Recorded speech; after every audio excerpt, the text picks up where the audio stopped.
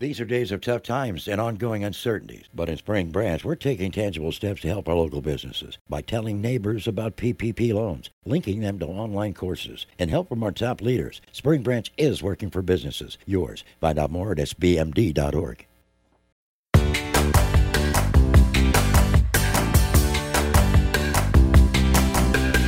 Hi, everyone. Welcome to Looped In. This is the Houston Chronicle podcast all about real estate. The dirt, the deals, the people, the places. It's all here. I'm Nancy Sarnoff, real estate reporter with the Houston Chronicle, and I'm here today with my fellow real estate reporter, Rebecca Schutz. Hi, Rebecca. Hello. Thanks for being here. Good to be here. So today on the show, we are going to be talking about opportunity zones. Rebecca recently wrote a story about what these are and a little bit about how they work. And we have a special guest today to help us understand a little bit more about them and better educate ourselves and our listeners, because this is a bit of a complex issue in large part because it relates to our tax system and property values and neighborhoods. And today we are joined by John Ransom. John is a partner at the Jackson Walker Law Firm, and he is a tax specialist and chair of the firm's Houston Corporate and Securities Practice Group. He works with clients in a number of industries, including real estate. John, welcome to Looped In. Thanks, guys. I'm happy to be here. Great. So let's just dig in, really, with maybe just a quick explanation of opportunity zones. It's a new price support for businesses in these specific geographic areas that Congress gave us and the president signed back in December of 2017. Mm-hmm. It was supposedly the pet project of outgoing Ways and Means Chairman and has received a lot of favorable attention from both sides of the aisle. It's one of the few things I've seen that both the Republicans and Democrats seem to support. It's a tax break, so one side likes it, and it's focused on redevelopment in low-income areas, which the other side likes. And so far, the Treasury, who issues the regulations on guidance, has been very favorable, pro-taxpayer, if you will, on most of the guidance that we've received so far. Mm-hmm. So it's really a way to enhance the value of businesses and property in one of these designated zones. And that price support's in the fashion of tax deferral and gain exclusion. So it can provide a lot of benefit to people, particularly if they do well with their investments. Okay, so this is a federal tax law, and each state, I guess, gets to choose which areas are going to be designated opportunity zones? Yeah, and how did that work? That's already happened. Uh-huh. And in the statute, the governor of each state could pick up to 25% of the low-income census tracts in his state or her state, along with 5% for some contiguous tracts, and submit that to the Treasury for approval. Mm-hmm. And that all occurred in the spring of last year and got finalized in May or June. So we know where the tracts are. There are a number of interactive maps that you can pull up and actually drill down to your street address to see if the location where you're thinking about investing or the business or the property is in one of these zones. Mm-hmm. The amazing part is the Central Business District in Houston is an opportunity zone. Mm-hmm. A big chunk of downtown San Antonio is an opportunity zone. Yeah. Just east of downtown Dallas is an opportunity zone. The stretch along the south side of the Houston Medical Center is an opportunity zone. So for my clients, now at the top of the deal checklist is the target, is the entity you're investing in or near an opportunity zone, and may that impact your choice of where to go. Mm-hmm. Well, Rebecca, I remember when you wrote your story, you pointed this out because these are meant to be in areas that need economic improvement, right? And you pointed out how downtown Houston, for example, is designated as an opportunity zone. People who live there have a median income of just under $100,000, whereas Greenspoint, a pretty low-income part of Houston, is not one. Yeah, so I guess what some critics say is if you're going to geographically target investment, which geographic areas you choose matter quite a bit. I think there are rules about which census tracts or neighborhoods the governor could choose from. And it had to be either with a median income under a certain percentage of the AMI, or it had to have a certain level of poverty. Downtown Houston is a little bit interesting because it has been rapidly changing. The census data they made the decisions on was from several years ago. And at that point, there was a high level of poverty because there's a high level of homelessness in downtown Houston. Since then, it has changed. If you use the most recent census estimates, it would no longer qualify to be an opportunity zone, but it was fair game for the governor to choose from. It just makes you question maybe the rules of what was fair game. Yeah, that's very interesting. I mean, you work downtown. I look out my window and see 12 to 15 mid to high-rise residential units in downtown Houston. And you're right, downtown has changed dramatically, really in the last 3 or 4 years. What you're really pointing out, it was how the political process worked. And you probably ought to call the governor about that. I did. What did he say? No response. Yeah. Wow. Well, in any case, it has changed your business and quite a bit, as you just mentioned. Now everyone's asking, is this in an opportunity zone? Yeah, there's been a tremendous amount of interest, primarily from the real estate community. People that own property within one of these designated zones are very interested about what does this do to the value of my property. Gosh, I've been doing tax stuff for 40 years. It's the first time I've gotten cold calls from people who want to talk about technical tax stuff. It's kind of exciting from my perspective. Those folks are saying, gosh, is my property going to become more valuable because people who are deferring gain or potentially excluding gain will want to invest here as opposed to 3 blocks away. And so there's a lot of interest there. Most of what I've seen has been multifamily rental, not selling condos. That doesn't work very well. But people who want to buy an existing property, renovate it to meet the tests under these rules, and attract capital from people who want to reap the tax benefit. And I think maybe it's worth, this will be dry for some people, but I think some people will be interested in how it works, because if we understand how it works, we would see why it makes sense for rentals and not for condos. Yeah, the way the technical rules work is if you recognize capital gain, you can roll that money into an opportunity zone fund within 180 days of your sale. The fund then has 30 months to invest your proceeds and substantially improve the property, and it has to be opportunity zone property. Timing matters. You need to pay attention to timing if you're doing one of these. So the tax benefit is you don't have to recognize the deferred gain until the end of 2026, and you can exclude. Which means you don't pay taxes on those gains. So if I sell stock in Google and recognize $1 million capital gain today, I put it into a fund in 6 months. The fund deploys my capital within another 30 months, so you really got 3 years.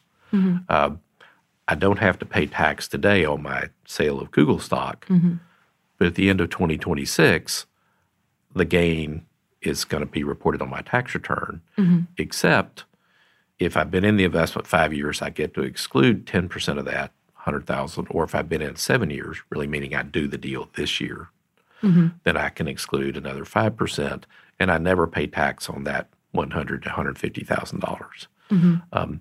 That's kind of a nice benefit. The clients I talk to, it's kind of a little icing on the cake, if you will, because all I'm doing is postponing a tax 5, 6, 7 years, and that has value on a time value of money. But I know I'm going to pay the tax, or a portion except of it. for the 15%, 10% I might scrape off. The thing that gets people excited is, using that example, the $1 million that I put into the fund, and it properly invests it. If I waited at least 10 years to sell that investment, then the appreciation on the $1 million escapes tax totally. Oh. So if I roll over $1 million, I go, okay, I get to postpone my tax for 5, 6, 7 years. I get to exclude 10 or 15%. That's nice. I can plan for it. I know it's coming. But if my $1 million stays in for, say, 11 years and appreciates to $2.5 million, and then I sell, that $1.5 million appreciation is not taxed, irrespective of what the tax rates are at that time.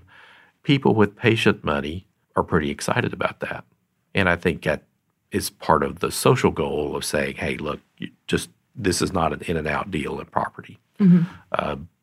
Back to your question, because to get what I see as the real benefit, you have to stay in 10 years, buying a building, turning into condos and selling them. Well, you're going to sell the property. So you're not going to be in the investment for over 10 years. Whereas if you buy a building, renovate it, turn it into multifamily, commercial leasing, things like that, you can avoid tax, escape tax on the appreciation in the investment. And the investment is focused on tangible property, which drives jobs for people, really, in these zones. Like I said, most of the interest so far has been on real estate. I think the really big benefiters are people that are going to buy businesses that are in opportunity zones. And that's where you can really reap some significant tax benefit. And the thing about buying a business, it employs people, right? The biggest employers in America are small businesses. So can you talk about what that would look like? Just a hypothetical scenario. If you buy a business, like say you buy a bakery in one of these, or startup. To defer the gain, you have to purchase the property. Okay. And you have to purchase it from an unrelated person. So if I decided to buy a bakery in an opportunity zone, and let's say I spent $500,000 on the bakery, it's a big bakery, I could sell appreciated stock and defer the gain into buying the bakery. I'll pay that gain or 80 or 85% of it, 85 or 90% of it in 2026. But if in the earnings of my bakery in the meantime are taxed in the usual way. But if I stay in the bakery at least 10 years when I sell, and if I built a successful business, then I don't have to pay tax on that gain. Okay. And who knows what tax rates will be in 2026 or 10 years from now. All I can tell you is they'll change. But that could be a significant savings. Yeah. Many of your real estate folks will be very familiar with like-kind exchanges. This works a little bit like that. It's, in many ways, much more liberal, much easier to deal with. There were a lot of constraints that made doing like-kind exchanges a little painful, and many of those are absent in Opportunity Zone. I was going to ask what it is doing so far to values. Have you been able to see that come to fruition yet? It's hard to quantify. Yeah. Certainly have one buyer who was looking at a location along a freeway. One side of the freeway was an opportunity zone. The other side was not. Well, they purchased on the opportunity zone side. Was the seller of that property, did they get a little better price? Hard to know. But both sides are saying, gosh, I'm in an opportunity zone or I'm selling property in a zone. I can command a better price, or maybe the property moves quicker. I'm more attractive than I was 14 months ago. Maybe it's just a new suit of clothes. The property got dressed up or the business got dressed up. It is more attractive. And buyers, particularly ones that love saving taxes, are looking more or focusing their search within these zones. Yeah. And I just want to sum up, because we were talking about this before we started recording, and sometimes when you jump into a conversation that we've left off, things can be left out. But basically, this is such a huge benefit to investors who have sold property, gotten capital gains, like the scenario you gave where if you hold on to a property long enough and it appreciated by $1.5 million, that $1.5 million you wouldn't need to pay taxes on. But the question we're raising is, where does that benefit go? Does the benefit of not paying taxes on $1.5 million go only to the investor, or does it go to I think it's in part to other parties? The tax benefit, I call it an economic price support that's in the tax code. There are lots of them. It's one of the reasons the tax rules are so complicated is it's filled with economic price support. Who gets the benefit? I think it depends on each transaction. Certainly the investor is going to save the taxes, but the person selling the property into the fund is going to seek a higher price because they are in a zone. So a portion of it could go to The people developer or selling the guy lands. putting the deal together that's earning maybe some sweat equity, he's going to try to raise capital, the taxpayer, and pay a lower rate of return because he knows that guy's getting a tax benefit. Yeah. And so it's an interesting matter of negotiation on each of these deals. Yeah. Right now, there's probably a lot more capital gain money looking for a home than there are businesses or projects to sell. Oh, interesting. You know, what I haven't seen much of yet, and I think it's the goal of the statute, is to encourage people to grow businesses and employ people in these zones. And I'm sure there'll be some unintended consequences. Like what? Renovating a high-rise building in downtown Houston, that could be an opportunity zone property. Is it going to drive jobs and enhance the living standard of the people in that zone? You know, hard to say. A lot of the people, certainly in the building I'm in downtown, we get our, all the assets of my business get on the elevator and go home every night. Yeah. Some live in downtown, an increasing number. Certainly a lot go elsewhere. So we'll see how that part operates. But I think the goal is to encourage economic activity in these zones, which secondarily should drive economic activity, jobs, and a general rise in the standard of living. One criticism is the people that are living there now may be squeezed out because they can't afford to stay. Yeah. So you That's see, a common, issue that arises as older neighborhoods get gentrified, or the average price goes up. The old buildings get torn down, new ones are built, and the rental rate effectively goes up pretty significantly. it's an interesting debate, this. Yeah, is that a good thing or not? Right. Because it seems like the people that would be able to take advantage of this are people who are savvy and can figure out their way around it, and who have a lot of Capital. capital. And I think the theory is it hopefully will redirect the flow of capital into these areas. And hopefully the collateral effect of redeploying capital into these areas will help people around there. The leap of faith is that the market is going to take this tax economic support and deploy it in a meaningful way. And I probably shouldn't say unintended consequences, probably unexpected. Unexpected. Yeah, it's just hard to know how it's going to play out, but it's certainly going to redirect capital into these geographic zones. And if you believe that will have a collateral positive effect on the people living there, then it's going to work. Yeah. The cost that the government is putting into this program is the loss of tax dollars down the road. And it's a trade-off because if it generates significant economic activity, maybe that activity will outweigh the loss of tax dollars down the road. But that's something that's going to play out over the next year. That's how it's going to impact people other than investors, is if we have lots of jobs, if our neighborhoods become better places to live, if they have more resources, if food deserts suddenly have like investment in grocery stores and jobs, that's ways that the community at large would benefit, right?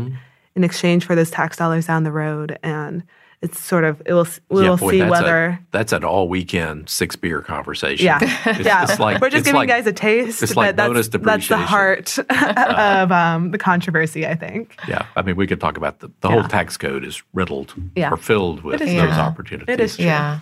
So, of course, you can't predict the future of what people will do, but what have you seen? Have you seen a flurry of activity? What have you seen from your end happen already? Tremendous amount of interest from the real estate community, both from people that own property in one of the designated zones, real estate investors who are looking at property in opportunity zones, some interest from people building businesses.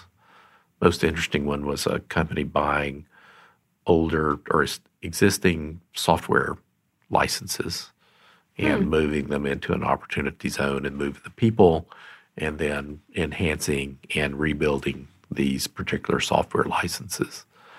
And specifically doing it in an opportunity zone because the tax benefit enhanced your yield enough to make it a very attractive business opportunity. So it's a yield enhancer to the overall business or property. As we talked about before, who captures that increased yield is a matter of negotiation among the parties. Yeah. So you're starting to see these deals close. Yeah, we've done about 40, I think, so far. Okay. I haven't been tracking it real closely. That's in all our offices in Texas. That's what I was going to ask. So that's that's throughout Texas. Yeah, because we're in Dallas, San Antonio, Austin, and Houston. Okay. Well, I can tell you from my perspective, I get all of these real estate flyers from brokerages that are trying to sell property. And now I'll notice many of them say, in an opportunity zone. Oh. So they're using it as a way to, to market their property. Yeah, they're marketing the property. Yeah, I think, my real estate friends always say location, location, location. And these rules add another dynamic to location. Right. Gosh, really interesting. Yeah. Thank you for chatting with us. Yeah, it's fun stuff. Yeah. Not everybody loves tax stuff, but this was actually pretty fun. Yeah, it feels like we're on a frontier, kind of. The hope of the people that really pushed this through Congress was that it would generate a lot of interest and focus and capital flows into these areas, presumably that the market would sort that out and ultimately benefit these areas. Yeah. We'll see how it plays out. And next week, we'll be speaking with someone about what the city of Houston is doing to try to direct that investment. So that will be interesting. Yes, that's right. That will be a cool. I'll tune in. Part 2. Okay. Good. Well, thank you for being here. And Great. Thanks for having me. Yeah, thanks for educating us. Listeners, we hope you learned something. Let us know. Let us know if you did. If you don't already, please subscribe to Looped In on Apple Podcasts or wherever you listen. And if you have an idea for a show or just want to say hi, you can reach out. We are at @nsarnoff and at RA Schutz, SCHUETZ. Right. Yeah. Okay. Thanks so much, everyone. Have a great day.